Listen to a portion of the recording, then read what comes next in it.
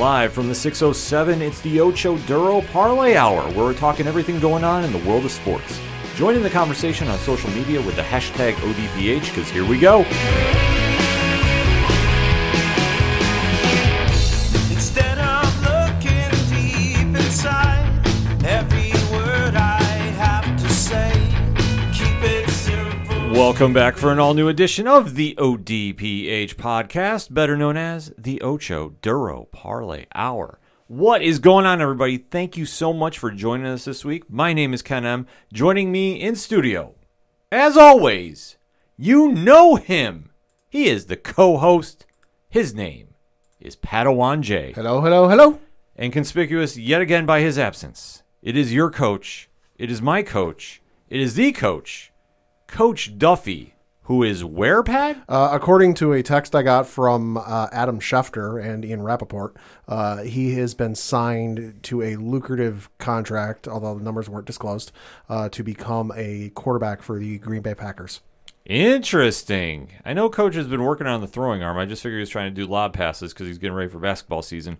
But hey, if he's going to be the third-string quarterback out there, congratulations to our coach. We'll have to get some live TikToks from him to keep us updated on what's going on, because I know the ODPH Society has tuned in for this episode to talk some sports, so let's wait no longer, shall we? We are going to get deep diving into everything that is going on in the land of sports, like we said. So you know you need to swing on over to odphpodcast.com, join in on Facebook, join in on Twitter, join in on Instagram, join in on Podchaser, drop a 5-star review while you're there, and continue that conversation going. And always remember to use the hashtag ODPHpod, because kicking off the sports edition of the ODPH podcast this week is some NFL news. Yeah, this is possibly the wildest story I've heard in quite some time with the NFL, and that's saying something. Yeah, it is, because we figured, okay, we'd be talking some NBA, we'd be talking some AEW kicking off the show. Yeah.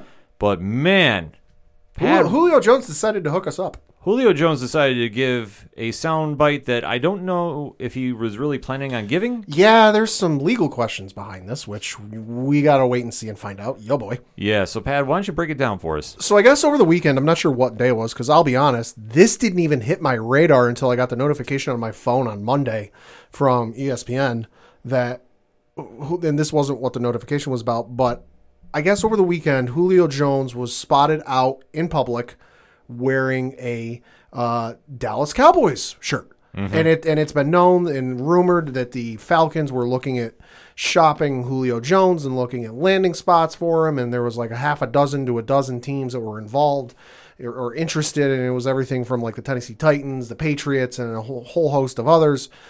So he got spotted out over the weekend wearing a Dallas Cowboys t-shirt.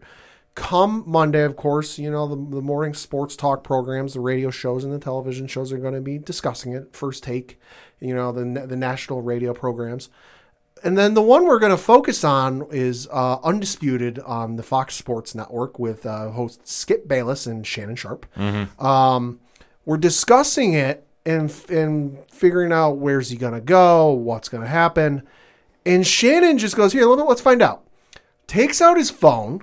And I'm not bullshitting this, folks. If I could play the audio and not get into legal problems with like copyrighted material, I would. Dig it up for yourself. You can YouTube it. It's all over the web.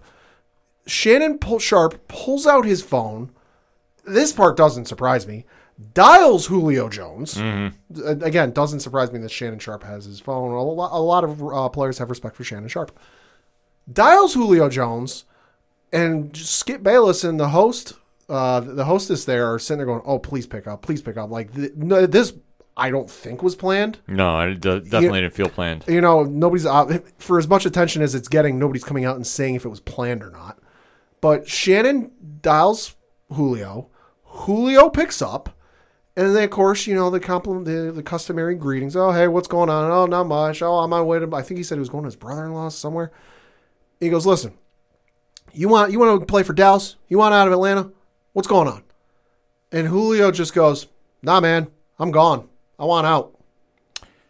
Very interesting way to announce that. And Yeah. obviously it didn't seem planned. No. If this is one hell of a PR stunt by his team. Yeah. If that is the case. But it didn't feel like it. And obviously when Sharp asked him flat out, "What are you doing?" and he said, "I'm out," that is sending a big ripple effect throughout the entire NFL. Right. Julio Jones has been one of the top wide receivers in the league for quite some time now. Yeah. And he has been a long stay weapon in Atlanta for their offense. Yeah, to take him out of there is a complete dynamic changer for them. Yeah, and he's a great wide receiver. Never been, the greatest wide receiver of his generation. Just it's circumstance of time.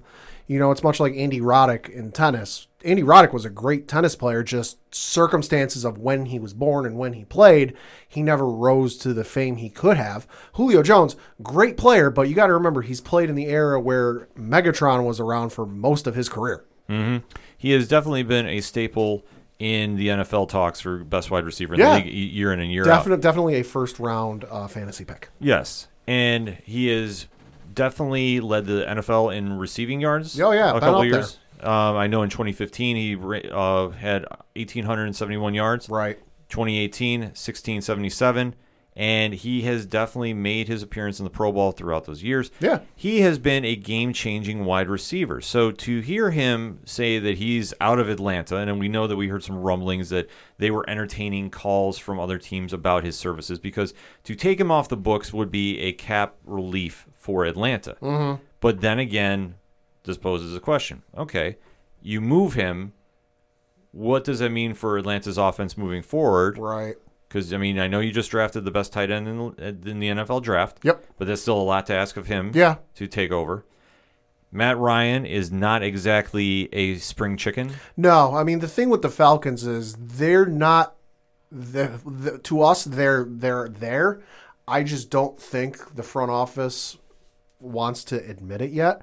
They're in a rebuilding phase. Mm-hmm. Matt Ryan, a lot of tread on the tires, more years behind him than he has ahead of him. They're in the presence of needing to do a rebuild, and bring in some young talent, some new faces around them. I just don't think they've come out and said it yet. So this would just be maybe a further acknowledgement of, we're in a rebuilding phase.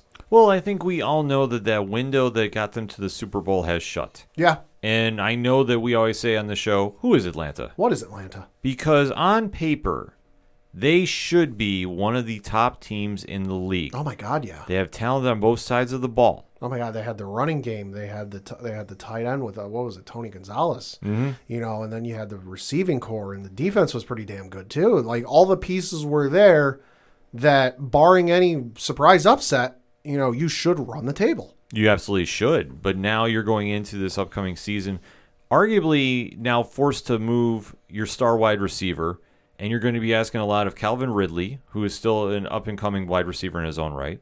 Yep. Russell Gage is the next wide receiver on their depth chart. Yep. Still asking a lot from him. Kyle Pitts is the tight end that we were referring to in the NFL draft. Right. Which, on paper, was the smart move for them to take. Right. But you're also asking a lot of him to come out. Right, and it's going to be an adjustment period for him coming out of college into the pro system. Yes. So for Matt Ryan, who, like we said, is an aging quarterback, still has some zip on the ball. Sure. So it's not like Sure. Father Time has caught him just yet, but he's on the way. Yeah, well, and especially, too, you have to be on your A game in that NFC conference, because it's not like they can just coast and do what they want and land at the 3 seed. You've got, in your own division, you've got Tom Brady still playing there and showing no signs or indications that he wants to retire. Now, you look at some of the other teams, you've got the New Orleans Saints, who, let's face it, you don't know what you're going to get out of them this coming year. Drew Brees is retired. Jameis Winston is stepping in. Will it be the Jameis Winston of old, or will it be the new and improved, great under Sean Payton, Jameis Winston? We'll see. And then you've got the Carolina Panthers, who've got Christian McCaffrey, who's great, but they've got the new quarterback in Sam Darnold, which, again, Sam Darnold, not great with the Jets. We'll see when he gets to Carolina. But then you just look at the rest of the division. Okay, you're going to have to fight with some of those higher-seeded spots in the playoffs. You got the NFC East, which Dallas, you're going to have Dak returning, hopefully healthy and ready to go. You've got the Giants, who are going to make a run. Philly ain't going to exactly lay around and lie over. And then you got Washington. And then you've got, obviously, the NFC North and NFC West, who ain't no slouches either. No, the NFC West is one of the toughest divisions in all of football. Yeah. So to say that Atlanta moving Julio Jones would be a game-changing move is very, very underrated. Yeah. And I think that you have to really understand the gravity of that situation, because that basically would take them out of playoff contention, in my opinion. It'd make it real difficult. Yeah, I don't think that there's any chance that they would be able to overcome this season. I mean, it would be a lot to ask, but it's doable, but you would need a lot of lucky rolls of the dice. It would be a lot of lucky rolls of the dice, but let's face it, this team has been so inconsistent that I can't say in good faith that they would be able to overcome this. No. I think that you would have them continue to play, and they would hang with the best of the best. But then again, this is a game of wins and losses, not participation trophies. Right, and even if you just pay attention to the sport, you know, even if you're a Falcons fan, we know a couple fans who are Falcons fans. Mm-hmm. One of the biggest complaints they have about that team is just the inconsistencies on offense, where they could have a great first half and absolutely shit the bed in the second half, and it's like, wait, are you the same team, or did you get replaced by imposters? Yeah. Or it could be flipped vice versa. Shit first half, and then you come out of the gates firing, trying to play catch 'em, you go, holy shit, where was this the entire first half? You take out Julio Jones, who's going to keep you in a lot of games. Mm-hmm. You know, Calvin Ridley may be able to step up and fill that number one slot role. Who knows? You know, until it actually happens, it's hard to say.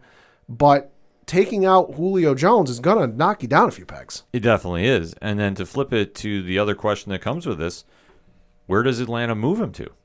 Boy, I don't know, because you're going to have to give up not a ton, but probably a first or a couple firsts and a second. I believe the early asking price Atlanta was rumored to be throwing out there was they wanted a first-round pick for him. Right. And it's also going to have to be a team that has the cap space to do it or get creative. Yeah, because there's been a few teams that have been thrown around quite heavily. One is your New England Patriots. Yes, please. Yes, please. I think would be a smart move for them. Which, from what I've seen on Twitter, they could make it happen. They just have to move a player. That they have the draft picks, they could do it. It's just with all the money they spent and the way the salary cap is looking, they would have to move a player who is on the books for the salary cap this year. Yeah, and it's not to say it's all the realm of thought, as we've seen this year with the Patriots. Yeah. They have taken the time to really build via free agency instead of the draft. And like I say, this is not a knock on them. I just want to make sure, because a lot of times I hear, well, I'm ripping the Patriots on how they do this business. No, I'm not. They built a dynasty. As a Bills fan, I admit this. This is a different way the Patriots are going about their business. And if they could acquire Julio Jones, especially with Mac Jones, now eventually could be taking over the reins, because Julio is 32, still has some time to help groom a young quarterback. Right, and they've got the new wide receiver core, essentially. You know, Julian Edelman is gone, but they've got Nelson Aguilar.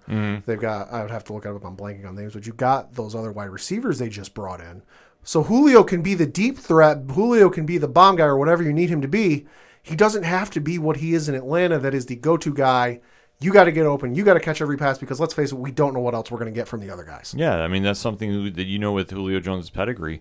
Multi-year Pro Bowler. Yeah. Setting single stats records for yards, receptions, and just bringing another dynamic to your team. That's why this move is so big and game-changing.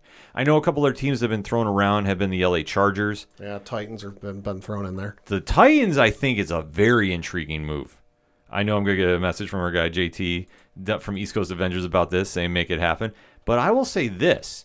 That's the one thing that Tennessee lacks, is a wide receiver threat, in my opinion. Yeah, no, they've got some decent receivers, but nothing that ever stands out to me and goes, holy shit, double cover this guy, or you got to get this guy in the first 2 rounds of their fantasy draft. Well, you think about Tennessee's offense, and it's 2 words, Derrick Henry. Yeah. Which, if you have the best running back in the league, that does get you far. But if you can have an offensive threat like Julio Jones on the other side of the field from him, that he is able to take some pressure off that, right? It's a game changer. Yeah, and I mean, I'm pulling up the stats for their receivers here. So you've got A.J. Brown, who last year had 70 catches for 1,075 yards and 11 touchdowns. Pretty good numbers. First 3 rounds draft pick, I would say. Then you've got Josh Reynolds, who had 52 catches for 618 yards and 2 touchdowns. Okay. Then you've got a gentleman by the name of Dez Fitzpatrick, who was drafted this year, so no stats in the NFL quite yet. And then you've got a gentleman by their tight end is Anthony Firkser, Firkser, who last year had 39 catches for 387 yards and 1 touchdown. So, of course, Tennessee, I believe, lost their tight end to New England, if I'm not mistaken. So, right now, it's cover A.J. Brown, try and let the other guys beat us over the top, because, let's face it, they might not. There's one other team that I have been hearing a lot about lately that might be able to swing this too, and that's Jacksonville. Yo. Now, you think about this, and I am not putting this out of Urban Meyer's realm of thought. You have Trevor Lawrence coming into the league. Yep. You have a brand new offensive dynamic, and no, I'm not meaning Tim Tebow, but you have a whole new system coming into play. If you can get Trevor Lawrence, Julio Jones as a number one threat, how much of a game changer is that for your team, which is not expected to win now?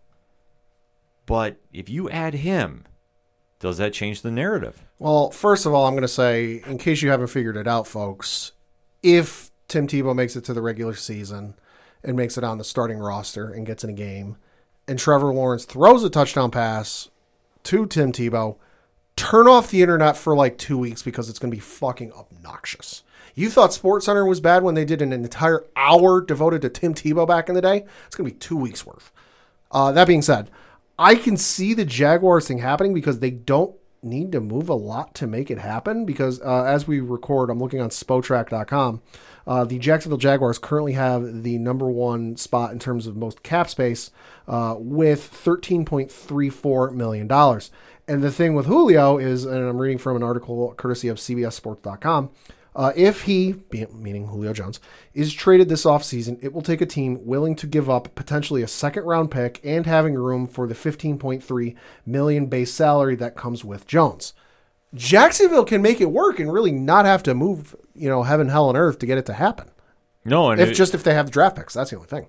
Well, I think that they are be savvy enough to take a shot with it because, like I said, you have a brand new offense coming in. Yeah. I mean, obviously, Trevor Lawrence, we talked about. You have a whole new team. Travis Etienne, his running back from college, is also on the team with him, too. Yeah. I mean, that's a solid 1-2 punch. But after that, your wide receiver core, Marvin Jones Jr., Yeah. DJ Clark Jr., Yeah. or Chark Jr., I should say. It doesn't have that big pop to it. Yeah, so you're not putting banners outside the stadium going, yo, check out our receivers. Yeah, so that being said, if you put him, as in Julio Jones, with them, that's a game changer right there. As a front office, you have to have that conversation with Atlanta and at least try. Because let's face it, Atlanta might be willing to make it happen because it's not, as if the New Orleans Saints are calling. Right. It's not as if the Carolina Panthers are calling. So it's, it's not an in-division rival. It's someone in a separate conference that, let's face it, you'd play, once every 3-4 years. So wouldn't exactly burn you. But if you're Jacksonville's front office, you have to have that conversation because you were doing your team and the fans a disservice to not at least try. Mm-hmm. No, you definitely got to take that shot with it. And Jacksonville, that would be a smart move to do. Because Atlanta, in my opinion, cannot trade him anywhere in the NFC. No. It'd be a dumb move. I will rip them to shreds on this podcast. I mean, let's face it, it wouldn't be the worst thing that's ever happened to them. No, it definitely wouldn't. But you have to think about it in that perspective that, okay, if Atlanta wants to contend, and obviously if you're playing to be in the NFL, you're playing to win games, you're playing to contend. Sorry, it is what it is. Can I just say, if he ends up going to New England and, part of me hopes it does happen, and if it doesn't, I'm not going to be upset about it. It is what it is. To me, that would just be the funniest fucking thing in the world. That, you come in, you play the Patriots in the Super Bowl, we come back in the greatest Super Bowl comeback, if not the greatest sports comeback of all time. That's not named the Oilers versus the Bills. But the Patriots come back and beat you, and then however many years it is down the road, we take your top wide receiver away from you. That would just be the funniest shit in the world. It's a Belichick move. That's why I say, I'm not doubting it's going to happen. It's a Bill Stimmy-check move. But that's what needs to happen is if you're Atlanta, you got to move to the AFC. Yeah, I mean, because let's just look at things. And we should get back because the whole Dallas thing. It was brought up about the Dallas thing, and he eventually did answer the question. He said, "Nah, I ain't going to Dallas. I never thought I was going to Dallas." It turns out he had a Dallas T-shirt on because he was at a function over the weekend involving several Dallas Cowboys players, and just wore it to go alongside with them. But you look at kind of the NFC, not going to Dallas. Christ knows they don't need him. Giants, maybe. I don't know if they got the cap space. Coach ain't here, so he can't tell me. Don't see him going to Philly. Don't see him going to Washington. Bears, there ain't no way in hell he's going to the Bears. That's just trading one shit situation for another one. Yeah, I mean, that'd be a smart move for Fields, but I don't think Yeah. they're going to do it, though. Detroit, no. I mean, again, not a great situation to go into. I know they've got Goff, but yeah, you know, Detroit. He's been around enough, and he was playing when Megatron was playing, and he can talk to Megatron and be like, "Yeah, Megatron's going to tell him, nah, don't do it." Green Bay could see it happening if he was guaranteed Rodgers would play there, which I'm sure we'll get to in a minute. Yeah, we'll get to that in a minute. Minnesota, no, probably not. He ain't going nowhere in the NFC South. You know, Atlanta controls his fate right now. He ain't going nowhere in the NFC South. And then in the NFC West, like I said yesterday to a couple people, because there's the if Julio goes to the Falcons, or not the Falcons, Julio goes to the Cardinals, I will eat my goddamn shoe. I swear to God I will. Because you just look at what they will have on that fucking offense. I will eat my fucking shoe. Well, I know that it came out when DeAndre Hopkins caught wind that Julio wanted out. He has said he is willing to restructure his contract. And that would be arguably the best tandem of wide receivers in the NFL if he wound up in Arizona. There is no question, no doubt. It's a wrap. Those two on the same team, they are the best wide receiving core in the NFL. No, yeah, and it was funny because DeAndre Hopkins posted a photo from the Pro Bowl with Julio and Michael Irving and a couple others. And DeAndre goes, Julio, you remember what we talked about? Tay Adams from the Green Bay Packers chimed in, yeah, chill, LOL. Jalen Ramsey commented, relax. Juju Smith-Schuster commented and said, D-Hop recruiting everyone with 2 crying while laughing emojis. And then Mohamed Sanu commented, LMAO, nah, MFS, you can fill that in for yourself, making super teams now with 5 crying while laughing emojis. That's the whole thing. That this would be a super team. No, it would be. The only thing that would be holding up Arizona is they still have line issues, in my opinion, and I'm not really scared of their running game. Yeah. But then again, if you have those 2 guys on the corners, you don't really need a running game. This will be like when Anquan Bolden and Larry Fitzgerald were there. Well, fuck, you got DeAndre Hopkins and you got A.J. Green, which if he's anything akin to the A.J. Green of old, fuck. Yeah, that'd be your 3. Because right now your third receiver is a dude named Christian Kirk, which I'm sorry to apologies to Christian Kirk and his friends and family. He ain't no Julio Jones. No, he's not on there, and that's why I said it's such a game changer if he wound up there. I mean, that would be the only team I could see him going to in the NFC, in my opinion. The AFC, Patriots are in the conversation. Oh, yeah. Tennessee would be the smart move. That's where I think would make the most sense on a whole bunch of different ideas. But to relieve that pressure off Derrick Henry, I think Tennessee has to make that call and see what they can pull for it. In Tennessee, I think for if he ends up meeting or just sitting down with representatives from, let's just say it comes down to New England and Tennessee. New England's an easier sell to Julio than Tennessee. No disrespect to the Titans, but they can just sit there and go, listen, look at our track record, look at our history. You come here, you know you're going to contend. We're going to make the playoffs, barring, the nonsense that happened last year. You know we're building for the future. We got all these parts around us, this and that. Tennessee, I think, is a little bit of a harder sell because they're unproven. Yeah, they made it to the playoffs a couple of times, but they haven't done it consistently enough. They haven't done it consistently enough, but there's such a team on the rise. Oh, yeah. That I think that they will he would have to look at that and say, okay, pick your poison. Yeah. Do you want to go and face Houston, Jacksonville, Indianapolis? Or do you want to go face the Patriots, the Bills, Miami, and the Jets? Yeah. Yes, if he was going to join the Patriots, I'm sorry, he'd why there. Yeah. So there's 3 teams there. Yeah. Either way, it's pick your poison. Right. You've got 2 really good teams in each division and one that's Let's say, Randy Moss, how close are you with Julio Jones? Can you put in a call for the Patriots there? It could definitely Just be. saying. It could be something to watch when it happens because June 1st, I believe, is when he's allowed to make some moves. Well, I'm not sure on that. I just know that this news isn't news to the Cardinals, or not the Cardinals, the Falcons, because it did come out from, I believe it was Ian Rappaport, who said, no, yeah, the Falcons knew that he wanted to be traded, and he told them as much a couple weeks or maybe a couple months ago, and they've been working on it since, so this isn't news. No, it really isn't news, but to come out publicly as it did. Oh, yeah, it wasn't news to them. It's news to us. Yeah, it's news to us, but like I say, June 1st is when there'd be a lot of cap relief for him to move. Right. So that's going to be the day we're going to have circled because I think they're going to want to move him quick if they're going to move him at all. And then the question is, where does he go? Because it would make a lot of sense in the NFC. If you can pull it off in Arizona, that's a game changer. That's fucking absurd. And I will eat my goddamn shoe. Yeah, if he goes to the AFC, it's going to be one of 3 teams. I'm going to call it right now. It's going to be either the Patriots, it's Right. going to be Tennessee, or I'm saying Jacksonville, if they can pull some miracle out of nowhere deal and trade 2 number 1s. I know it might sound a little hefty, Yeah. but if you got the chance to win it, you got your all-pro quarterback in training, you have a stud for running back, you need that other piece to balance it out, you can contend in that division Right. easily. But that's why I think for Tennessee, it's smarter to make the move for it. The only other spot that I think would be an excellent place for him to wind up is Green Bay. But that mess is getting stranger by the day. Yeah, and I'm just looking at Spotrac.com. Green Bay ain't got the cap space for it. And I'm just going to stop this shit right now because it hadn't been said yet, but I know somebody's going to say it. He ain't going to fucking Tampa Bay. They ain't got the cap space. No, he's not going to go to Tampa Bay. There's no way. Interdivision again? Interdivision ain't going to happen. And I'm going to stop that shit right now. No, but definitely we can talk about Green Bay and the mess that's going on there because Aaron Yikes. Rodgers has finally made a public statement. So he's made the first move in the game of chess that is ongoing. Optional OTAs, organized team activities, took place yesterday for the Green Bay Packers. Now Aaron Rodgers, who has been a mainstay for Green Bay optional OTAs, has always been there, always made them, no matter what.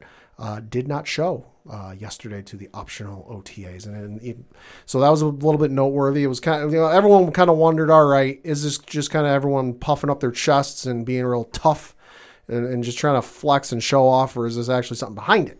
So this appears that Rodgers ain't bullshitting. Granted, they're optional. He doesn't have to be there, but it's telling when you have a guy, because I think it happened to Brady at one point in the last couple of years. He was in New England, that he was always at OTAs, and then the last couple of years he didn't show for the optional OTAs. But it's telling when you have a guy of Rodgers' caliber that is there every year for optional OTAs, and then all of a sudden with everything going on, doesn't show. And in fact, he appeared on SportsCenter last night because it was Kenny Mayne's final show, and he was there to kind of bid farewell to Kenny Mayne and hey, good luck and all that. But obviously, the whole situation with Green Bay did come up, and he had some things to say. Basically that, listen, it's not about the draft pick and this and that. It's just a messy situation.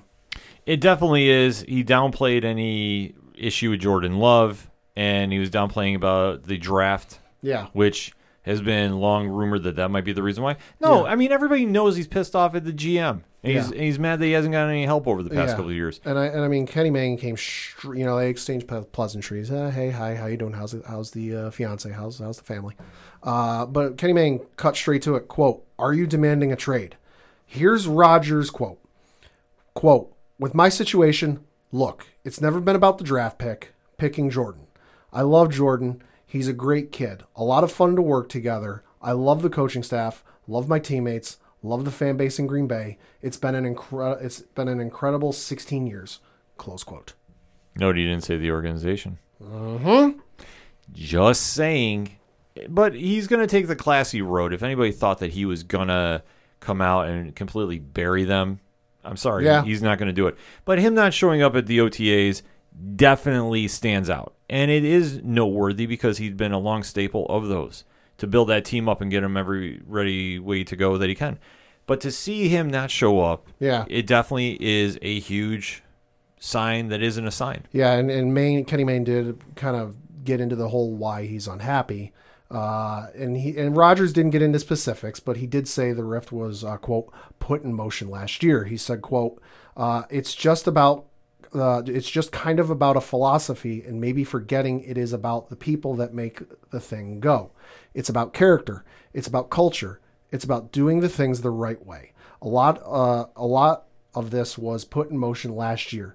The wrench was just kind of thrown into it when I won MVP and played the way I played last year. This is just kind of the spill out of all of that. But look, it's about the people. And that's the most important thing. Green Bay has always been about the people. Close quote. And that's where he's going to stand with it too. I just think that it's ultimately going to come down to, is the GM staying or is he going? Because should I stay or should I go? Dun, dun, dun, dun, dun, dun, dun, dun. And that is fact. Because I think if you move the GM, all these problems miraculously go away. Uh-huh.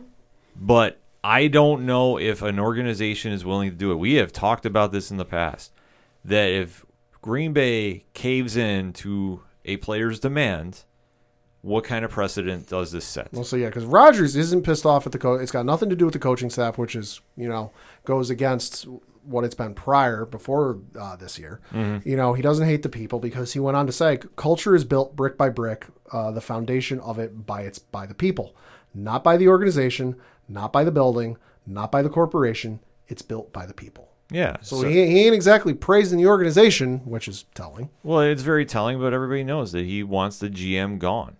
And I just don't know if he's going to be able to pull that. I mean, that is just one of the biggest showdowns we're going to see in professional sports. Yeah. Because we've seen instances like this happen in the NBA, but that's more of a players' league. The players do run the league.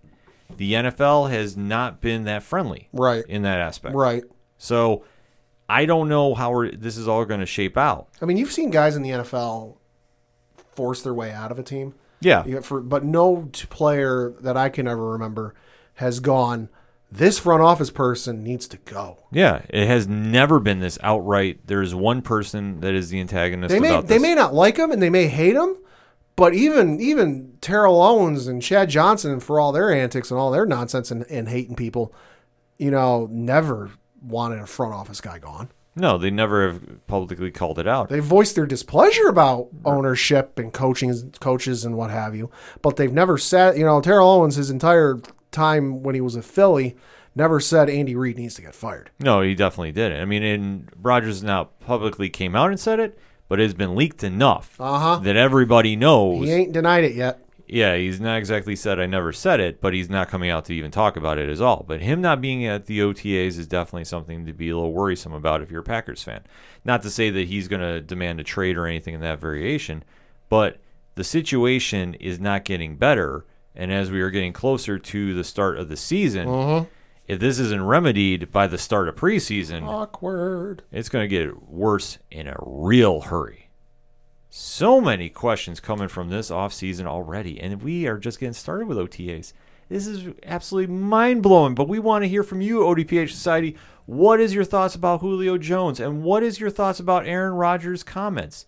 Do they really put you at ease if you're a Packers fan? Are you getting worked up about it that he's going to leave? Are both of them going to wind up in the Patriots? Please no, please no, please no. Make it happen. Hit us up on that hashtag ODPHpod. Give us your thoughts about the latest NFL news. We're going to take a quick break. We'll be right back.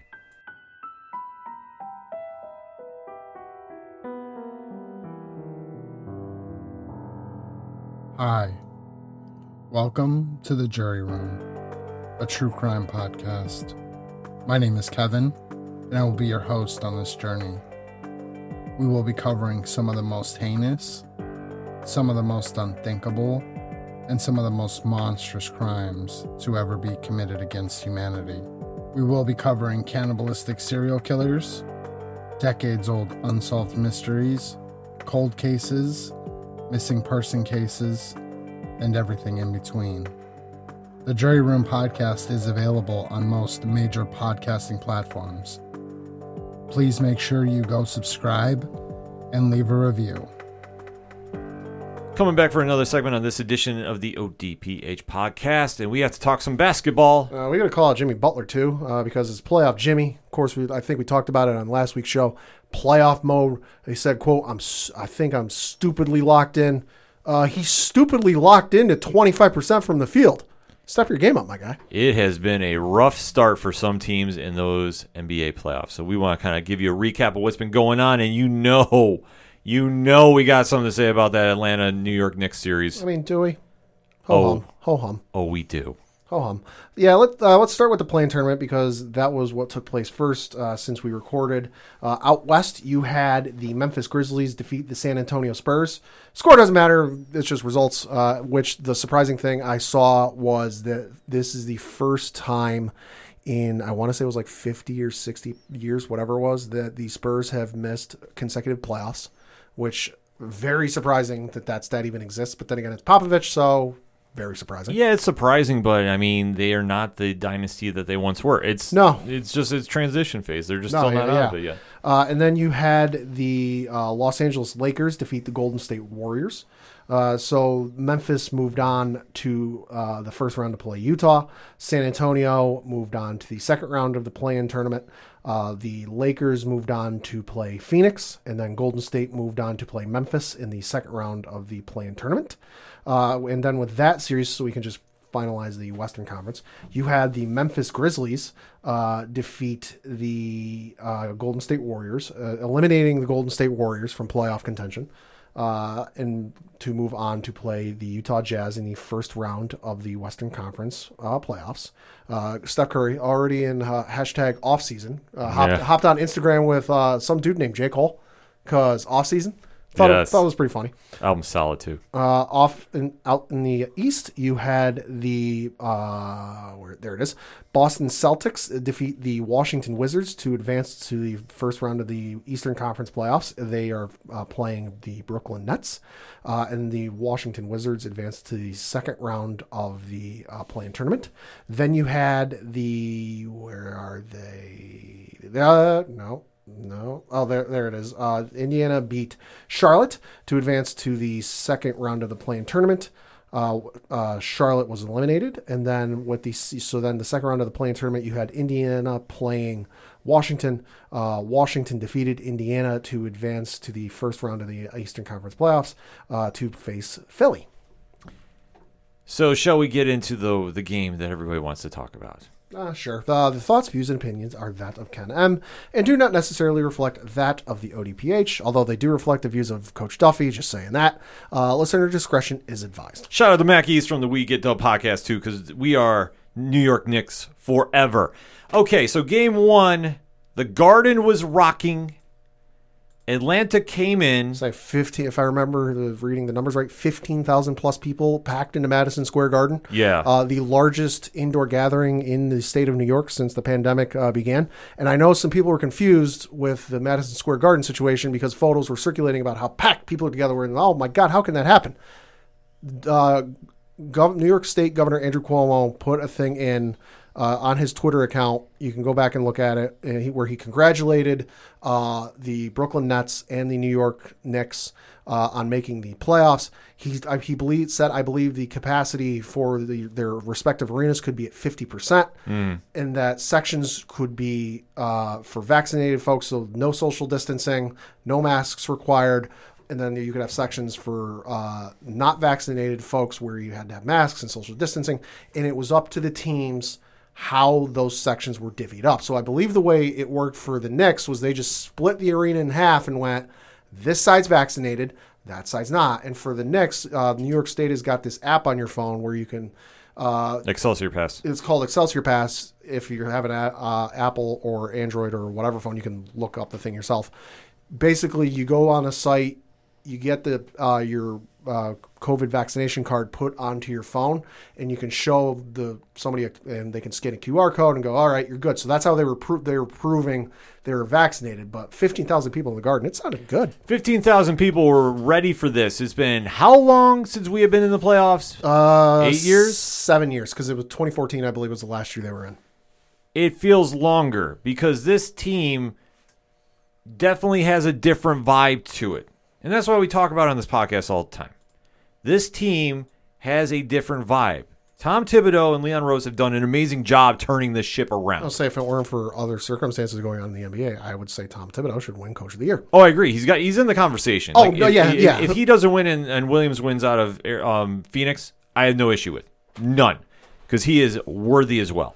But Thibodeau has definitely turned this team around. And to see what we got out of them on Sunday night, listen, this is a team that definitely was feeling the pressure of being in the playoffs. They looked it. Julius Randle had an awful game. Yeah.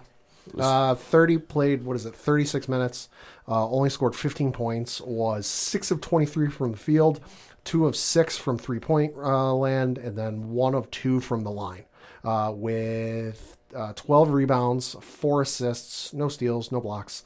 And then, Paige just jumped on me. Give me a second.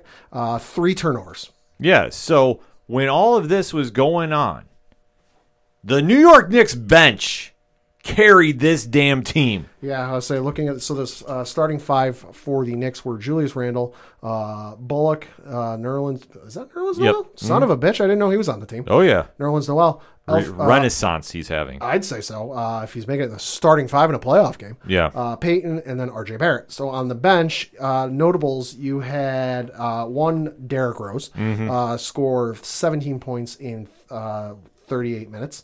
And then you had a gentleman by the last name of Burks. Alec Burks. Alec Burks in 26 minutes put up 27 points. Folks, that's basically like a point a minute. Let me break it down a little even further for you. I'll say you're the expert. The final score was Atlanta 107, the Knicks 105. Off the New York Knicks bench, the bench put up 64 points. Let that sink in. I'm not mad about that. Burks had the career game of his life. I am definitely not mad at him. Quickly played phenomenal and hit jumpers when he needed to hit them. He was on point. Derrick Rose. We want to talk about a Renaissance man? Yeah. Amazing performance when he came in 38 minutes. 17 points. Yeah. All I ask. I mean, even when Toppin came in and did a monster dunk and got the whole garden exploding. Even though I will say, the dunk of the night went to RJ Barrett. And Coach and I will say this. I saw that highlight. Coach and I will say this. If you weren't with him in the beginning of the season, don't jump on the bandwagon now. We make this point very, very clear. Because RJ has been playing better. And I mean, you got to cut him some slack. He was drafted 2019. It's his first career playoff game and the first playoff game for the Knicks in 7 years. It's going to be a bit of an overwhelming situation. I don't care where you played college ball. Exactly. Well, that's the whole point. But this season, I know there's been certain Knicks fans that have been absolutely just tearing him down left and right. And it was the worst draft pick ever. I'm sorry. The kid showed up here. He was doing what he could. I am not mad at his performance. Julius Randle had a bad night. Yeah. I accept that. Because here is the one thing we need to remember, too. For as bad of a night as he had he hit half of the shots he took, they would have blown out the Hawks. Oh, yeah. Yeah. The score's a lot closer than it should have been for the Hawks. Yes, because the Hawks, I will give them credit. They took advantage when the Knicks gave up on their defense. And there was a few times that they were leaving Bogdanovich in the corner by himself. Right. Completely to shoot the lights out. I know Gallinari was like a ghost of the past. The one shot he hit, I was like... Oh, yeah. I mean, I'm looking at the box score. Trae Young was their leading scorer with 32 points. In second place, you had a gentleman by the last name of Williams who scored 13. Bogdanovich was second with 18 points. Third place was a gentleman by the name of Williams off the bench. That was the mighty Lou Williams. Lou Williams with 13 points. And then Collins was after that with 12 points. So just looking at that, Trae Young was the only reason they won that game. If you cut Trae Young's points in half, the Knicks win by 10, 15 points. Yes. Atlanta has a very forgettable offense and defense. I'm sorry. They are not standing out on any highlight reel.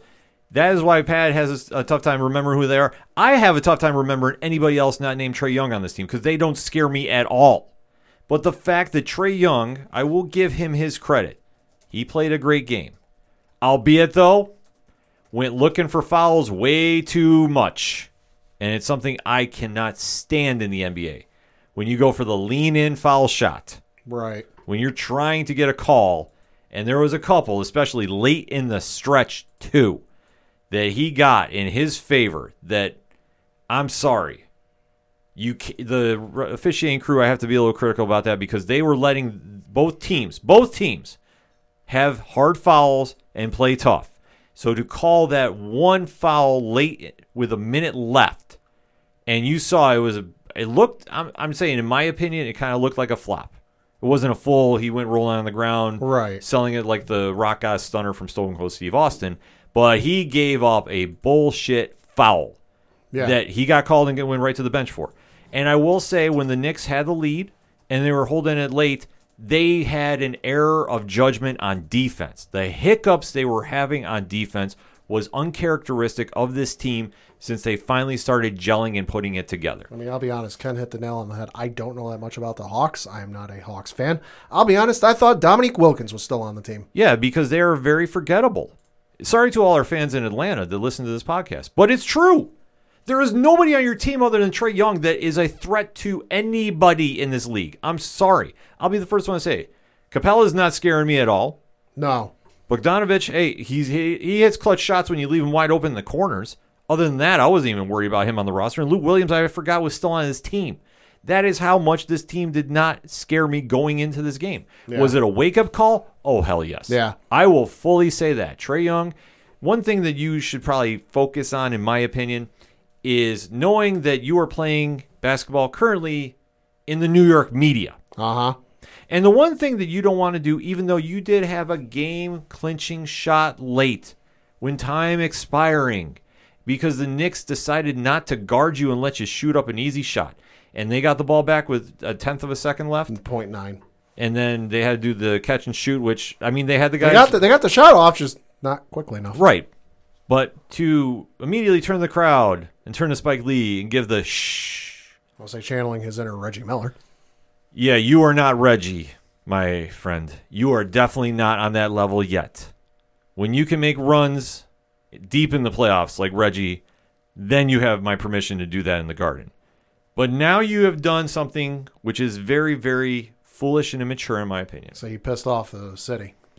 You've done pissed off New York City. Because you had New York City Mayor Bill de Blasio today in a press conference while wearing Knicks gear, said, quote, "This is very serious. Want to get this message to Trae Young on behalf of the people of New York City and anybody that cares about playing basketball the right way. Stop hunting for fouls, Trae." Close quote. I don't agree with de Blasio about a lot of things, but I will agree with him about that. And he is right because Trae was looking for fouls. That is the only reason the Atlanta was in this game. The Knicks had their runs and were the better team, albeit, though, they did not perform late to really seal that deal. No, I mean, the Knicks had a bad night. You know, if Randall would have scored a little bit more, they would have won handedly. Yeah. You know, because Trae had a great game. He kept him in. Yeah, okay. If you're relying on Trae Young to be your sole point scorer and keep you in games, you're going to lose. No. You need other guys to step up. And the fact that, if we cut Trae's points in half, the Hawks lose by 10, 15 points. Oh, the center factor here is Randall. That is the argument here. And sure. Listen, I'm not mad at him. He had a bad night because you know what he happens. said? He said right in the press conference, I had a bad night. I was pressing too much. I was taking bad shots. Why? He understands this. Ty Cobb, Babe Ruth, Ted Williams, Joe DiMaggio, Hank Aaron, Derek Jeter. Every great baseball player has had a golden sombrero, which, for those who don't know, 0 for 4 with 4 strikeouts. Yeah. Happens to everybody. Probably every professional golfer has had a shit round in a golf tournament or even a major. Roger Federer and some of the more famous tennis players have gotten bounced early in a tennis tournament. It happens. Mm-hmm. They are human. They're not perfect. They're not perfect, and we know this. And the one thing, like I say, I applaud Randall for doing. He owned it. Yeah. He didn't shy away from it. He said, I made some bad decisions. I pressed too much. I know what I did wrong. And he's going to bounce back. I have no doubt about this. And the fact that Trae Young was saying it got real quiet is, to paraphrase a little bit, don't tick off the New York fan base, because one thing about the Garden is they don't forget. We don't forget. You can go talk to any Rangers fans. So I just talked to the Devils and the Capitals for the next 10 years. Exactly. You can talk to any Knicks fan. We remember what happens in the Garden. We remember what happens when you decide to call out the city.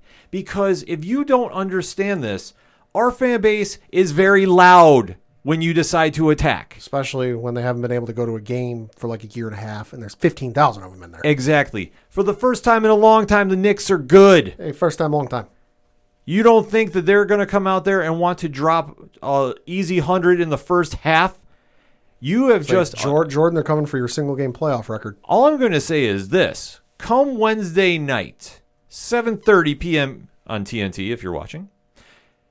They are going to come out and trying to shoot out the building and put an easy 30 up in the first quarter. Current line is New York by 2 points, with the Knicks being a minus 130 favorite. Yeah, they're going to bounce back about this one because they are motivated to do this. Over-under is 212.5. I'm going to say take the over. I would take the over on this one too, because the one thing that this team is going to do is, okay, the jitters are off.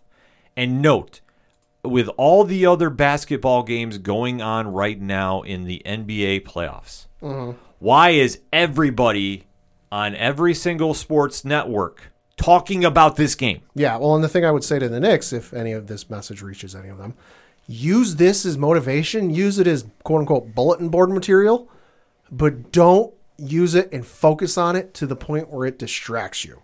Use it to motivate you. Use it to get you fired up and, hey, they don't think we can hang with them. They don't think we belong here. They think we suck. Let's go prove them wrong. That's all fine and good. Don't over-focus on it to the point where you lose focus on what you should be doing. See, I don't think they will, because I think Thibodeau is going to bring him back in. And I think that once they get in front of that crowd, and you know that crowd is going to be livid now. Right, but you also got to take care, because those opening few minutes of the game are going to be so crucial for the team to focus, so they don't want to go and prove them wrong and jack up threes and monster dunks. And, oh, wait, they're missing the threes, and they're missing the dunks, and they're turning the ball over because the emotions are so high. See, if I was Thibodeau, I would make the call, let Derrick Rose start. I know he likes having him off the bench, yeah. But listen, I think for the instance, it might be smart. I think that would be the move I would do. I'm not a fan, and I know you can talk to a lot of Knicks fans. Nothing against Elfrid Payton. Not the biggest fan of him starting when he does. So I am just saying, in this circumstance, veteran leadership, calm head. Put Rose in there, let him start. I mean, if you got to do a quick sub here and there, sure. But just to get that tempo set early, because you know Randall is fired up to get going. Barrett's going to be fired up. Barrett's going to definitely be fired up. And once that crowd starts getting behind him, like if they jump out to a 6-0 lead, I'm just going to hypothetically say. Sure. That place is going to go unglued. Oh, yeah. And they're going to really test the foundations of the place. Exactly, because they're going to want to make a statement game out of this one. It's a smart play to do. I'm not mad about it if they do, but I just want them to play smart, because this is a must-win situation. To go to Atlanta down 0-2, yeah. I'm not saying it's going to be a sweep, no, but you're not in the best position to be making a deep run in this playoffs. Well, and we knew this series would go the full length. Oh, yeah, well, I said it was going to be Knicks in 6, and I still stand to that. I think that we could get down to a situation where it's split between Atlanta and the Knicks coming back on June 2nd. Yeah. Like, I could fully see that happening. The Knicks just have to play smart ball. I think they'll do it, and we go from there with that, because right now everybody is talking about this. This is not just us being fans.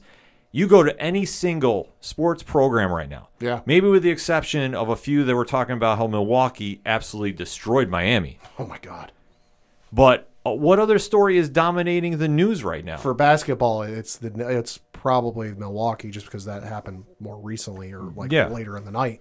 But it's that and the Knicks. Yes, and that's why we always say about the Knicks, when they do well, nobody's talking about Brooklyn. No offense, Trey, but nobody's really making some noise about that.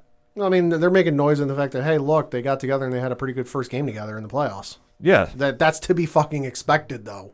That's like playing Madden and putting like the best player in Madden at every position and going, holy shit, I went undefeated in Madden. Well, no shit, you put all 90+ rating guys at every position. Like, no shit, you went undefeated. Yeah, I think the story would be telling if Brooklyn lost, and then everybody would be really, singling them out. Because I'm sorry, when you're at a 1 or 2 seed and you lose, that's a big deal. Yeah, no, it is. No matter what, because you're the highest seed for a reason in those divisions. And like I say, for the Knicks, the fact they're in the playoffs doesn't make a noise. The fact they're making a run is making noise. And the fact that Trae Young was foolish enough to make comments, which I am completely surprised that this was not downplayed immediately once I got in the locker room. This is just going to add fuel to a fire that I don't think anybody wants to deal with. Yeah, well, I think the issue is you don't have a veteran leadership guy, even if it's not a superstar. A guy like when the Yankees had Carlos Beltran with them that last year, like a veteran presence in the locker room.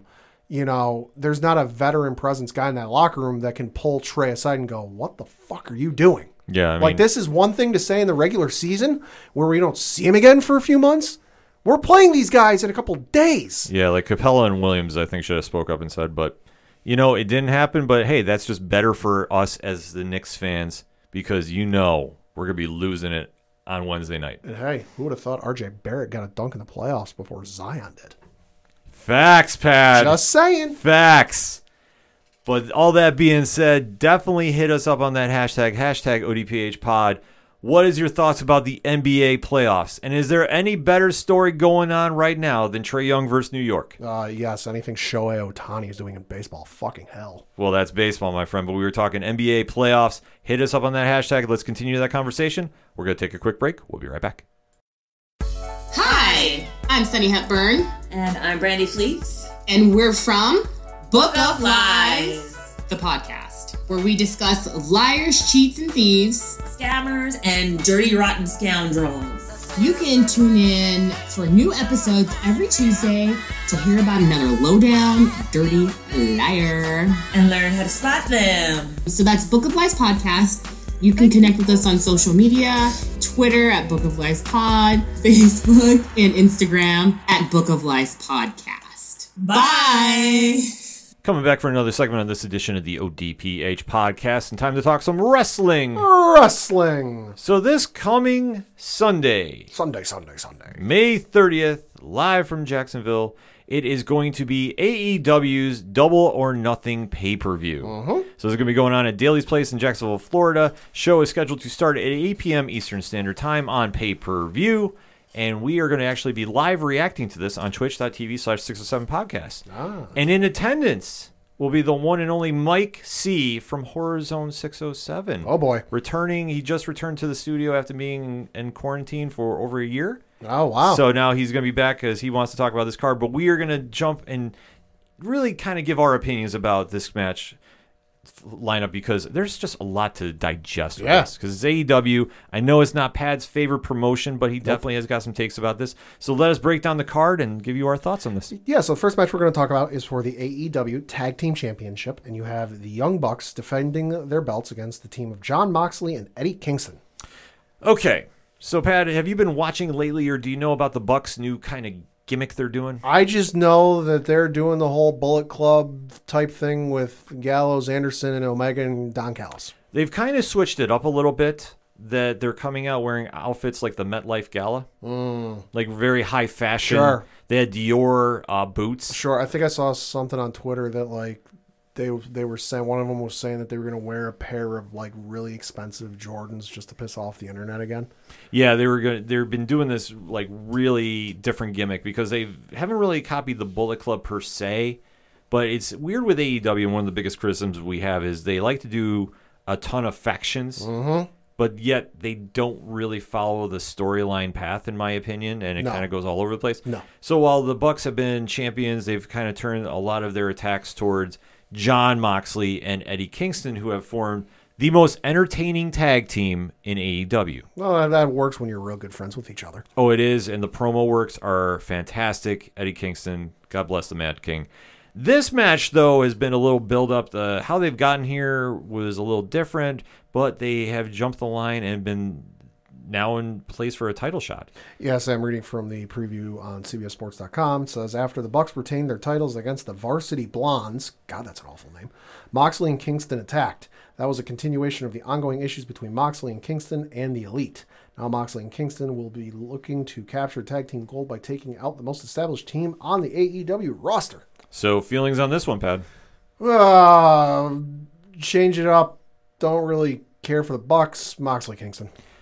I'm going to go Moxley Kingston too, except I will say I have one major gripe against AEW right now. Sure. Why did we take away Jon Moxley's music and get the imitation Wild Thing theme from Major League? It is what it is. I'm sorry, I'm not a fan of it. It's no disrespect to the artist that made that cover. I'm just not a fan of them using Wild Thing. I wish they just went back to his original AEW theme for this. Which is great to work out to. Oh, it's an amazing track. Shout out to Mikey Ruckus. He does follow us on Twitter.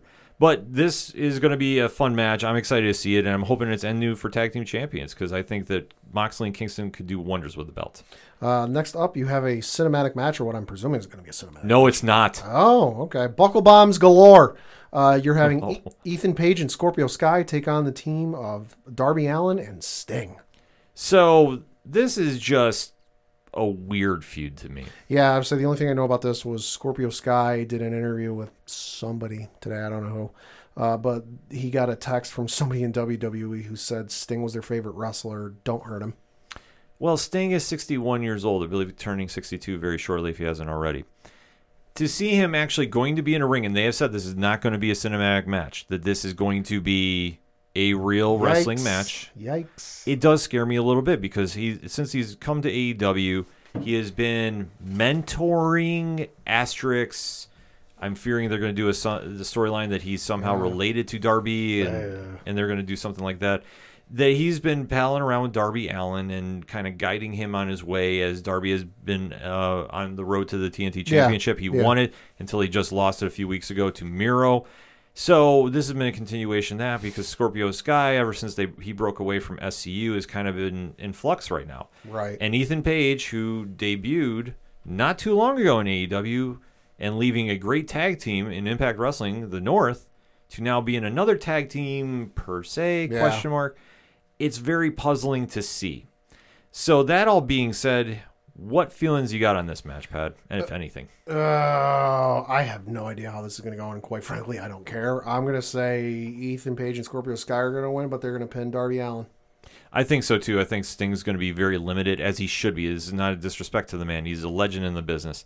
But wrestling at this kind of pace at 61 years old does scare me a little bit. Yeah, I mean, you saw it with Flair in his final match, his retirement match at WWE, where he admits it, Shawn Michaels admits it, Shawn carried that match. Flair was basically for as good as that match is, Flair was basically useless for that match just because he had nothing left in the tank. He couldn't go anymore. Sting looks great in the matches he's had in AEW, but they've been cinematic matches. Yeah. So you're offered the benefit of, all right, cut. All right, take 5, catch your breath. We can get back at this. We're like, you can't yell cut. You can't stop the match so you can catch your breath and kind of recover from a bump you just took. Yeah. So that being said, I'm hoping Page and Sky. I'm fearing it's going to be Darby and Sting. Or it's going to be a double knockout. Who knows? Well, I mean, they could try doing that, but then it's like, who's going to be the mystery person to come in and ruin the feud? I think this kind of gets tied up, and like I said, they got to do something with Page and Sky. To have them just sitting there falling by the wayside is a travesty, in my opinion. Yeah. Next up. You have the Stadium Stampede match taking place between the Inner Circle and the Pinnacle. Okay. So this match. I believe clusterfuck is the word you're looking for? Well, we have to take it back to when they did the first Stadium Stampede, which was a cinematic extravaganza. Wasn't that the one where some dude got hit by a golf cart? Facts. Okay. We had Matt Hardy do 3 incarnations of Matt Hardy in a hot tub that was turned into the Lake of Incarnation. Yeah. Or reincarnation, I should say, brother. Yeah, this match has been building because MJF broke away from the Inner Circle to form his own group. So he Mick Foley, Chris Jericho. Yeah, he threw him off the top of a cage and the first ever Blood and Guts, a.k.a. Imitation War Games match. War Games. So this one, I think, the stakes are a little high because it has been said that if the Inner Circle loses, they are done being a faction in AEW. They're done forever. I'll say that wouldn't be the worst thing because, face it, too many factions. Oh, I agree. And I almost have to wonder if they would actually do this because this faction has been around since the first night of Dynamite. Mm-hmm. So it's definitely ran a very long course. Yeah. We do know that they are prime in position to push MJF a little forward in the title hunt picture, which they should because he's arguably one of their best people that is not featured enough on TV, in my opinion. Yeah. But that all being said, I think this is going to be a fun match if you like cinematic matches. Yeah. I am not the biggest fan of them. I'm sorry, it kind of stops for me at The Undertaker versus AJ Styles. It's hard to top that, yeah. Yeah, that's the best one. I mean, I thought when the Hardy compound did it, it was cool. Nobody tops the Boneyard match. Nobody. No. And the Firefly Funhouse is on a whole different level, so that's why I can't compare them. Yeah. But this one, all being said, who you got for this, Pat? I'm going to say Pinnacle. I mean, the thing with Inner Circle is, like you said, they've been around since day one of Dynamite. And what have they really done in terms of being a memorable faction? You know, you look at some of the factions that have come out over the years. You know, we've got New Day who've done their whole thing and they've had a great run. They're being remembered for the rest of time. Sure. But you look at NWO, Christ Almighty, I don't need to say anymore. DX, The Shield. You know, you could look at various other teams and factions that have made a big impact on, in varying degrees, throughout the history of professional wrestling. Inner Circle, I feel like, doesn't really crack into that list, where it's like they haven't really done anything noteworthy. They haven't done anything that's really memorable, unless you're a super diehard Inner Circle mark. You know, so time has come, move on and split the group up. I think that they've been around so long, you have to break them up here. I think that they had their best stretch run when they were leading into Jericho and Moxley when Moxley first came in, and they were kind of teasing around that. Well, they're also at the point where it's like, it was kind of like with the Shield and Roman, Moxley, now Dean then, and Seth, like, they've fucking done everything together. Like, what else is left for them to do? Well, that's the situation they're stuck in now, and I think it's another drawback of AEW is they just have too many factions. Yeah. And I think that waters down a lot of the storylines you can do. Yeah. Because let's face it, if the Pinnacle loses now, they just got established. They just had the big win at Blood and Guts. Well, where do you go with this feud if the Inner Circle wins?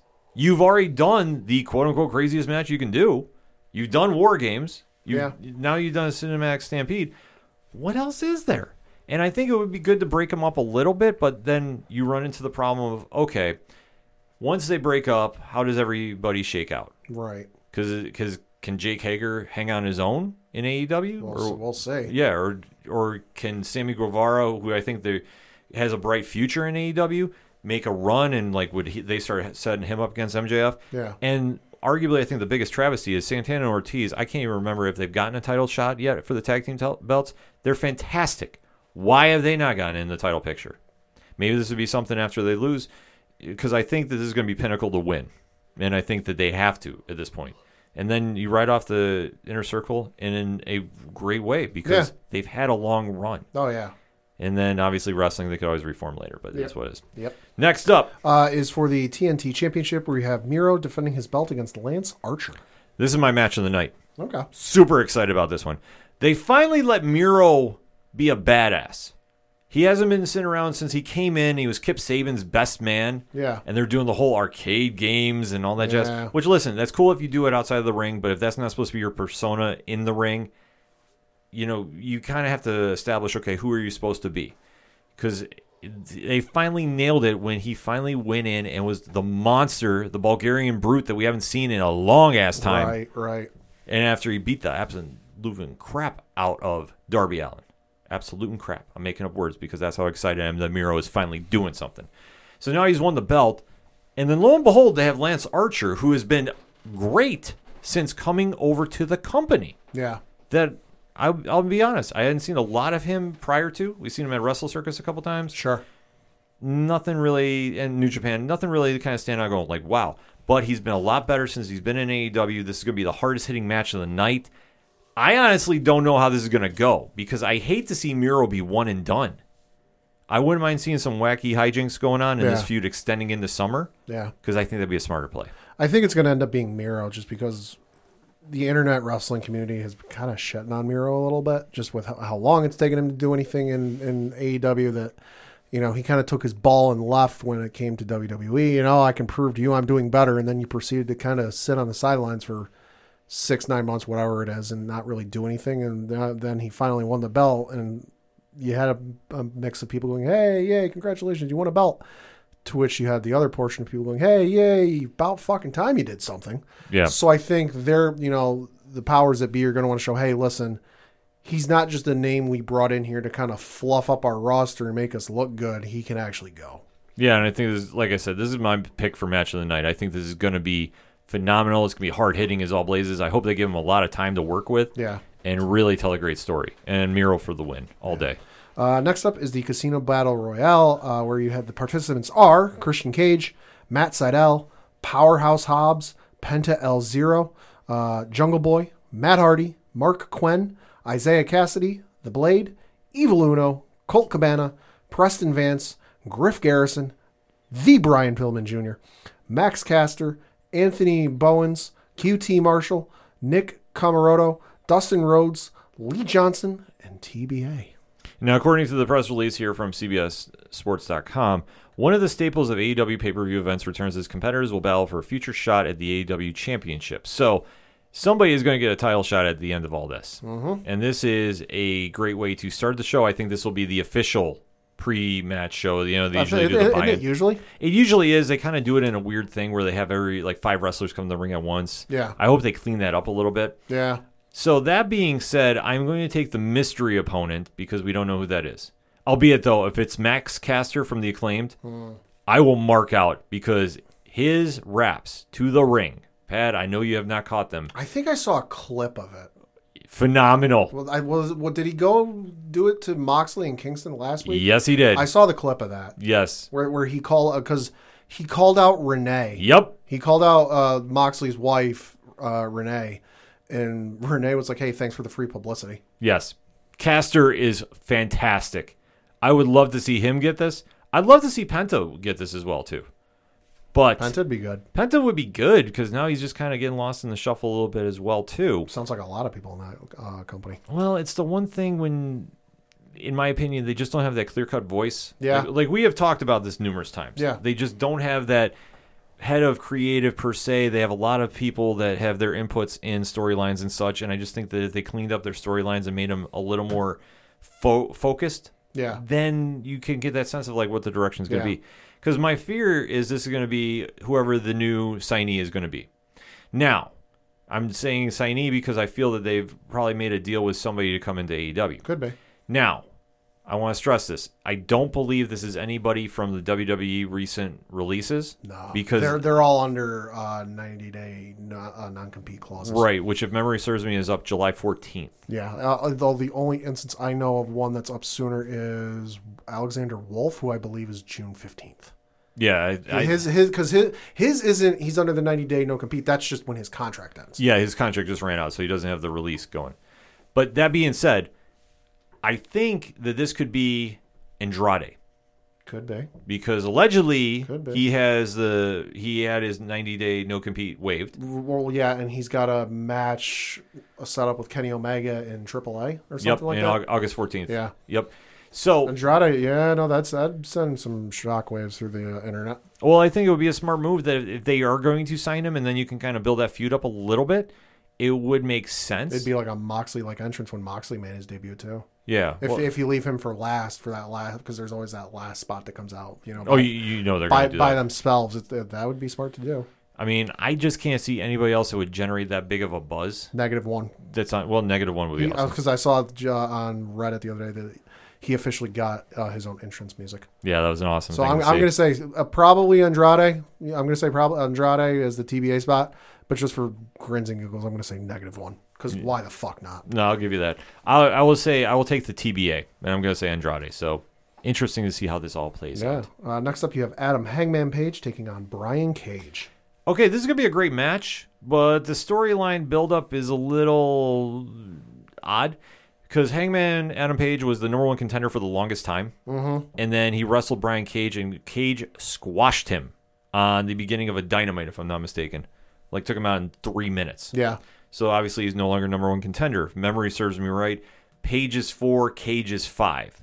So now this is like a battle for respect that Page wants the rematch. Although let's remember, AEW rankings matter as much as the UFC do. Oh, exactly. So this is what the whole storyline is being based off of. And like the challenge was because Cage has Team Taz with him, leave him in the back. Let's do this one-on-one, and let's see who's the real better man. So this should be a great match, though. I'm excited to see it. I think Page goes over because I think he's due to get pushed finally. So hopefully that happens. I don't know what you think about that, Pat. Oh, piss break match. Don't care. Wow. All right, then. Fair enough. Next up. Is the match everyone's excited for. Everyone's talking about it. Best match of the year. I'm kidding. It's Cody Rhodes taking on Anthony Ogogo. Okay. So this match has had absolutely abysmal buildup. I'll just read off the article from CBSSports.com. Ogogo is part of the Factory and recently laid out Rhodes with a body punch.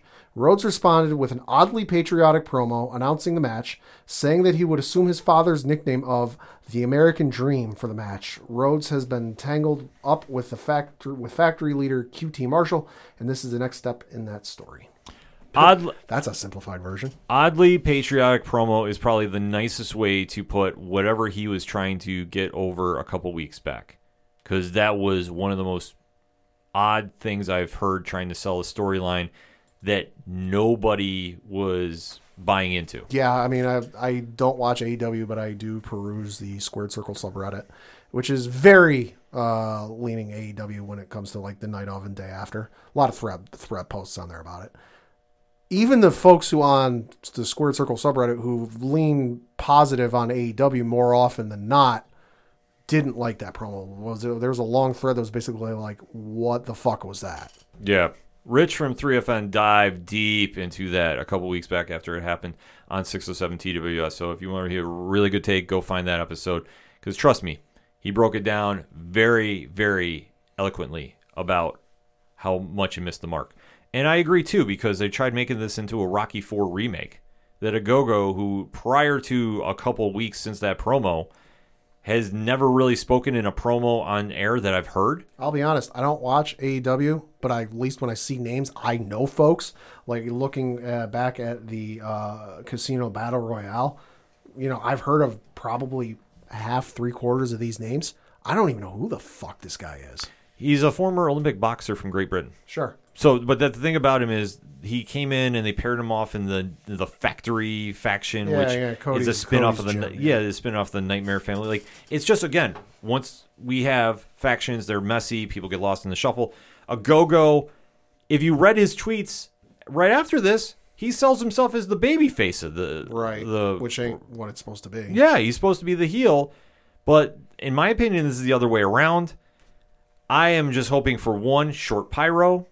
Good fucking luck. Yeah. 2, Ogogo go over. Because, let's face it, if Cody wins, you've now had a guy that was supposed to be the next big thing, allegedly, lose in his first big primetime match. Isn't this been a narrative of AEW? Yeah. I mean, you have the big debut, and then somebody... We'll say it's supposed to be the alternative. It's supposed to be the spot where everybody gets a shot, and it's not the same stuff you're used to. But having a guy come up, make his quote-unquote main roster debut, if you want to call it that, only to lose on his first big televised match, boy, doesn't that sound familiar from the last 15, 20 years with WWE. Just saying. So that one, I think Ogogo has to win. I'm really fearing if Cody does. And that statement's not reserved for just John Cena. No, definitely not. Next up is for the AEW Women's Championship, where Hikaru Shida, who I saw the other day is officially been defending the belt for 1 calendar year, is defending her belt against Dr. Britt Baker, DMD. And to quote Mr. John Cena, the time is now. Britt Baker all day. After having a Match of the Year candidate with Thunder Rosa, which does not get enough credit for how amazing it was on March 17th. The unsanctioned match. Right. Freaking fantastic. I can't recommend that enough. Baker has finally been pushed to the title picture, which has been long overdue for her. Nothing against her, Hikaru Shida. She's been a great champion as well. But it's time to switch up the belt. It's time to really push Britt Baker as the champion and let her run with it because she's arguably their best heel. Yeah. You can argue this with MJF, but she has been doing phenomenal work. This is going to be a great match. I'm excited for it. And let's see what happens here. But I'm going to call NU all day, every day for this. Yeah, I'm going to say the same thing. Without, again, don't watch much AEW, but just Hikaru's had the belt for a year, put some fresh blood in the system, see what Britt Baker can do with it. And I've caught some promos she had that are rather amusing, in my opinion. I think they can really have some fun with it and really go some places with it. And like you said, she had that memorable match, the unsanctioned match. I think you can have more of those memorable matches with her. Absolutely. So, bring it on, and I cannot wait to see what happens in the Baker era. Just saying. But we get to the main event now, finally. This one should be real good.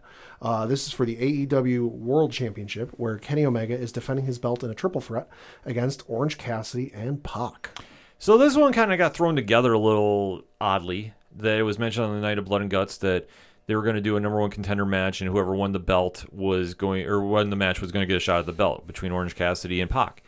During that match, unfortunately, Orange Cassidy got knocked out with a very vicious powerbomb. Legit. It's an accident, but it happened. And they ruled it a no contest, as they should. And it was now made into a triple threat match between Pac, Cassidy, and Kenny Omega. Which shenanigans are going to get involved with this match. Well, something weird is going to happen. And I guess the original plan, regardless of what happened to Cassidy in the ring, it was going to be a triple threat no matter what, if you believe all the rumors, which I fully do. And it just seems kind of odd that these two were pushed up that high to the card. It's nothing against Cassidy. I'm a huge Orange Cassidy fan. And Pac has already faced off with Omega a few times. But with Omega now currently in this belt collector run, and obviously with the burial that he's done on Impact Wrestling, sorry, it's facts. This is a very interesting match to me that you made this a triple threat. Omega has already been touted that he's going to be facing Andrade down in AAA for in August, so we do know that's going to happen. We do know he's scheduled for a title match against Moose, I believe, in Impact in June. Yep. So I'm not saying they're telegraphing anything, but once you have all those other belts on the line, it's kind of like, okay, can he continue the streak of being the best bout machine and being the dominant champion in every single organization he's in? I feel that the fact they made this a triple threat, I think he loses. Could be. I think he loses the AEW title, and I think he loses it to Orange Cassidy because what they can do, and this is not unheard of, they'll have him lose on Sunday night.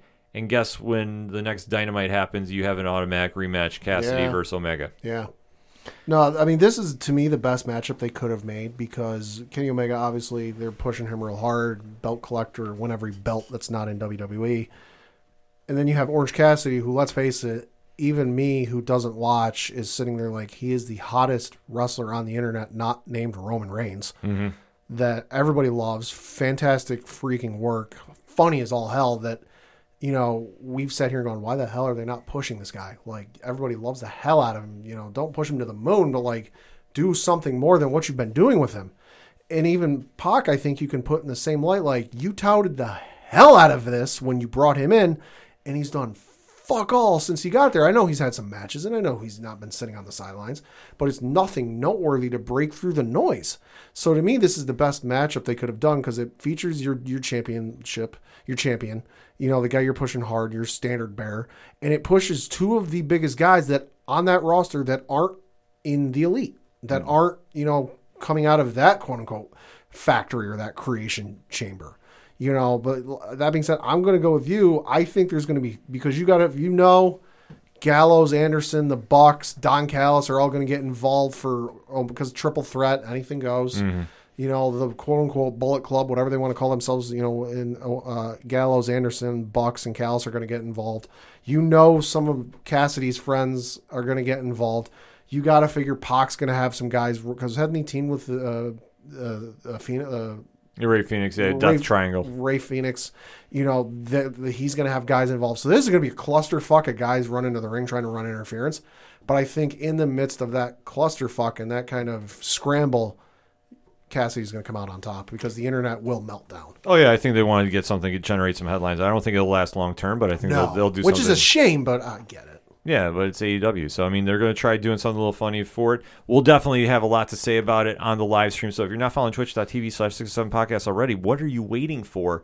We will be live reacting to this on Sunday night. And like we say, you can watch AEW wherever you watch fine pay-per-views. And we're not going to be showing any footage there. No, we support the product. We pay for it, but we're not going to be showing it to you for free. We'll give you our live reactions on that date, but we want to wait. We don't want to wait till then. We want to hear what is your picks for AEW's Double or Nothing. Who's winning, who's losing, and why. Let's have the conversation on social media. Remember, use the hashtag ODPHpod. We're going to take a quick break. We'll be right back. Welcome to our channel, The Nerd Crusade. I'm Beastie Boy. I'm Table. I'm Red. It is I, Shino Brando. We discuss topics from across the nerdiverse, from video games, anime, comics, and more. And if you want to chat with us, you can find us on Twitter @CrusadeNerd, on Instagram @NerdCrusade, on Twitch 8 p.m. Mountain Standard Time every single week. You can find us wherever podcasts are found by searching Nerd Crusade. And that's to be continued. Coming back for the final segment on this edition of the ODPH podcast. Let's round the bases and take it home. Got to talk a little bit of local minute because the Binghamton Rumble Ponies are home this weekend. Oh. So their schedule is as follows. Their first game is taking place tonight as we record, Tuesday, May 25th. They're playing Akron for all of these games. So the times are as follows. 6:35 p.m. Eastern on the 25th. On the 26th, it is a doubleheader. So the first game is at 5:35 p.m. Eastern time. Game 2, to be determined. I presume it's probably going to be about a half hour, 45 minutes. I forget what it is for minor league baseball. It's like a half hour, 45 minutes after the final first game ends, which minor league baseball only goes 7 innings. So for doubleheaders, keep that in mind. The 27th, the game time is 6:35 p.m. Eastern time. Friday the 28th, game time 7:05 p.m. Eastern time. Saturday the 29th, game time is 6:35 p.m. Eastern time. And then Sunday the 30th, game time 6:35 p.m. Eastern time. Ticket information and all that and more, bingrp.com. So that being said, let us go into the first base, and I guess I could kick it off. Yeah, absolutely. So there was some MMA news going on this weekend. So obviously we had a UFC fight night take place at the Apex on the 22nd with your main event, Rob Font, upsetting Cody Garbrandt in the bantamweight division by dominant fashion. I gotta say, Twitter let me down on that one because I was hanging out with my girlfriend, wasn't watching the card, we were watching movies, and we got done with the movie and looking for something to watch. And I said, "Oh, main event of UFC cards starting. You got to, the Brett Okamoto's, Ariel Helwani's, and Dana White's are hyping up. Oh, this is going to be a banger of a fight. You got to watch this." It was good. It wasn't what they sold it to be. No, it definitely wasn't what they sold it to be, and it was surprising because Garbrandt had been long thought that, the UFC does like him very much, and he's an exciting fighter. He does a lot of stand-up. He's not going to win any jiu-jitsu battles or anything like that. Yeah, you need to come into grips with that when you're seeing him fight. But he was just completely outclassed in this one, and Rob Font with a huge upset. Like I have to think this definitely throws a wrench in some plans for the bantamweight division. And also during that card, a surprise announcement of a retirement, Paul Felder retiring from MMA. Yeah. So obviously he's always been in the lightweight division. He's always been somebody that will scrap. He's definitely put on some memorable performances, retiring with a record of 17-6. 37 years old, but you know what? As he said in the quote, I don't have a burning desire to fight anymore for years to come or become a champion. I always said if I don't see the title picture in a year in the future, I would retire and do so with for my friends and family and myself. So you know what? He's going out on the right note. He's been in some great fights. Oh yeah, he has. And you got to respect him. He knows it's time. The fire's gone. I believe he even said, adding on to that they didn't cite in the article because I caught the clip. He even said that like after his last fight, he just couldn't get motivated to train and was kind of relegating himself to like jogging and biking and like nothing real heavy and intense. And plus the other thing too is he always said to himself like when it came time, he didn't want to hold up the division. And he knows there are some younger, hungrier guys behind him that are looking to move up in the rankings, and he doesn't want to hold those guys back. And you know what? I don't fault him at all. And if you're not in it to win it and your heart's not there, you shouldn't stick around too long. Don't Chuck Liddell it. Yeah, you don't want to be there too long. That you know that you can go out when you're still in good health, and he still is. Go out on top when people have good memories of you, and don't stay around too long so where people go, oh my God, why are you still fighting? Yeah, and the thing about him, too, is he's great on commentary. Oh my God, yeah. So it's not a bad thing to transition to that game. He does have a lot of fight knowledge to it. Yeah. And you know what? I'm excited to see him for this next future, and thank you for what you've done to the sport. Yeah. And like I say, always an entertaining fighter, no matter when you saw him in the cage. Yeah, and I think he's going to stay. It sounded like he's going to stick around with ESPN because he didn't say as much, but he said, you're not going to see the last of this mug. I'm still going to be around. And it kind of sounds like he's going to be sticking with ESPN doing the commentary thing. Yes, which I am all for. So you know what? Hats off to him and definitely celebrate retirement. And one last one, because I know we talked some boxing. Yeah. And now, a little wrench in the plans yet thrown again in the heavyweight division, but it is apparently signed Tyson Fury and Deontay Wilder. So you call this a wrench. I call this a cruise ship getting thrown in the whole system. Yeah, this has been a little crazy because originally it was reported that Joshua and Fury were going to fight this summer in Saudi Arabia, but the deal apparently fell through. I'll say this is like that cargo ship that got stuck in the Suez Canal. Yeah, this is a kind of mess. Yeah, so reasons happened that this did not go down, so we don't know what exactly it is, but the pen has been signed to the paper. the fight is going to be taking place July 24th between Deontay Wilder and Tyson Fury. This is going to be an absolute trilogy fight for the ages. If you haven't seen these two fight before, it's definitely going to be something must-watch TV. It'll be dominating social media that night. And where we go from there is going to be anybody's guess, because boxing is always kind of crazy when you get to the heavyweight division. Yeah. But definitely some entertaining fights, and Triple G still beat Canelo. Just going to put that out there forever, all day, every day. Pat, what you got? I got to talk a little bit of baseball, because we mentioned a couple weeks ago that the Oakland A's would be looking at moving out of their home in Oakland to, if they don't get another stadium, to another city entirely. And it looks like some team executives are making some early moves on that. CBS Sports is reporting that team executives will travel to Las Vegas and Portland, and they will hear pitches from both cities. The article says, quote, "This week, a 4-person traveling A's party led by owner Josh Fisher will visit Las Vegas, according to Oregon Live and Fox KTVU. Next month, the club will make its official visit to Portland, Oregon, where team president Dave Cavall, vice president Billy Bean, and executive Sandy Dean are set to make the trip." So got some movements on there. I know there's some dude named Russell Wilson who's making a big push for them to come to Portland. Yeah, that's definitely happening. I mean, it's for the push for Portland, that is. It's still sad to hear they're leaving Oakland, though. Yeah, I mean, it's messy, but let's face it, if they move, the city's got no one to blame but themselves from the sound of things. Yeah, exactly. Like I say, I can't be too mad about it, but it's just disheartening for a fan base that's as loyal and as passionate and as everything that they present when you go to Oakland. Yeah. That obviously, if they go to Vegas too, I mean, that's the double. That's a double whammy. Yeah. Man. Absolutely wild to see. Yep. So that all being said, the music you heard on this edition of the ODPH podcast is that of Brian Wolf. Now, he has got some new tunes kicking up. I don't have any release dates just yet. We're trying to pry him out of Brian, but he's like soon, very soon. Because he's working on that Nickelback cover. Oh, I know. I tried telling him about that Patreon. I thought he was going to actually throw something at me at the bar. I legit thought it was going to happen, because he kind of looked and was like, no, it's never happening. It's not going to happen. I'm like, but for the right amount of money on Patreon, can we make it happen? And he kind of paused, and they still said no.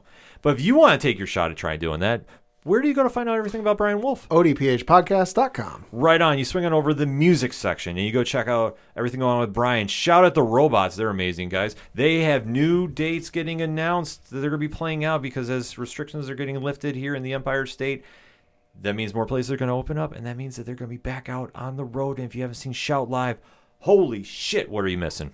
I try not swearing too much, but man, they get me going about that. You can also check out everything going on with Second Suitor, Floodlands, Yard Party, who we got a little big announcement going on with them later this summer as well. And the one and only Tom Jolu, who swung by the ODPH studio this week to talk about the new album, Fools, Friends, and the Great Beyond. So the first single, Twilight Zone, is out on streaming right now. Go to Spotify. Go listen to it. If you go find the podcast liner notes, it's right there for Tom Jolu. You can find out everything going on with him, and definitely go support him, because he's got amazing music coming out. Also, while you're at the ODPH podcast.com, because once you get from the music, you want to go to the directory. There's so much going on. I kind of stumble on my words at times, but don't worry. That's why you click on the page and you can find it for yourself. Everything that we have going on with friends of the show, organizational links supporting Black Lives Matter, all the amazing pod groups we are in. Shout out to the Apocalypse, shout out to Inner Circle, and of course, shout out to hashtag 607 podcast and our guys over at 8122 Productions. Rich, Ron, Mike C, back in the studio for the first time in over a year. And the one and only hashtag Big Natty Cool, still on Twitter, Pad. Good Lord. And he has shirts now. That's dangerous. It's dangerous. They got a lot of stuff lined up over at 8122 Productions. You definitely want to swing on over and see what they got going on. All of that, the T Public store, and so much more at odphpodcast.com. And I will be remiss if I did not give another shout out to everybody involved with live stream for The Cure that happened this weekend on Twitch. Pad, the amount of money that they raised this year was a record setter. Okay. $18,000. Yo. Yes. That's awesome. It was amazing to see all the content creators involved, and Nick, Dan, Gerald, Justin, and the team over there that puts this together every year. We are super honored that we were invited to be on the show and close it down, which we definitely had everybody in the chat throwing their picks in for the best and the worst of 1980s pro wrestlers. Because trust me, that was a lively discussion. We will be getting that in podcast form in the very near future, so you'll hear that here on the ODPH network. But I definitely want to shout those guys out again, and everybody that donated, shared, and promoted the event. It couldn't have been done without you, and this raised $18,000 for the Cancer Research Institute is pretty fucking awesome. So shout out to everybody on that.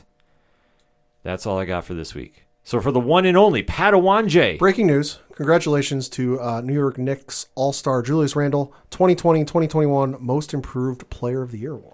Mac East, Coach Duffy, where we at? New York forever. Taking game 2. Blowing them out by 30. You heard it here first. I'm your host, Kenan. Thank you as always for listening to the ODPH podcast, better known as the Ocho Duro Parlay Hour. Go New York, go New York, go! See you next time.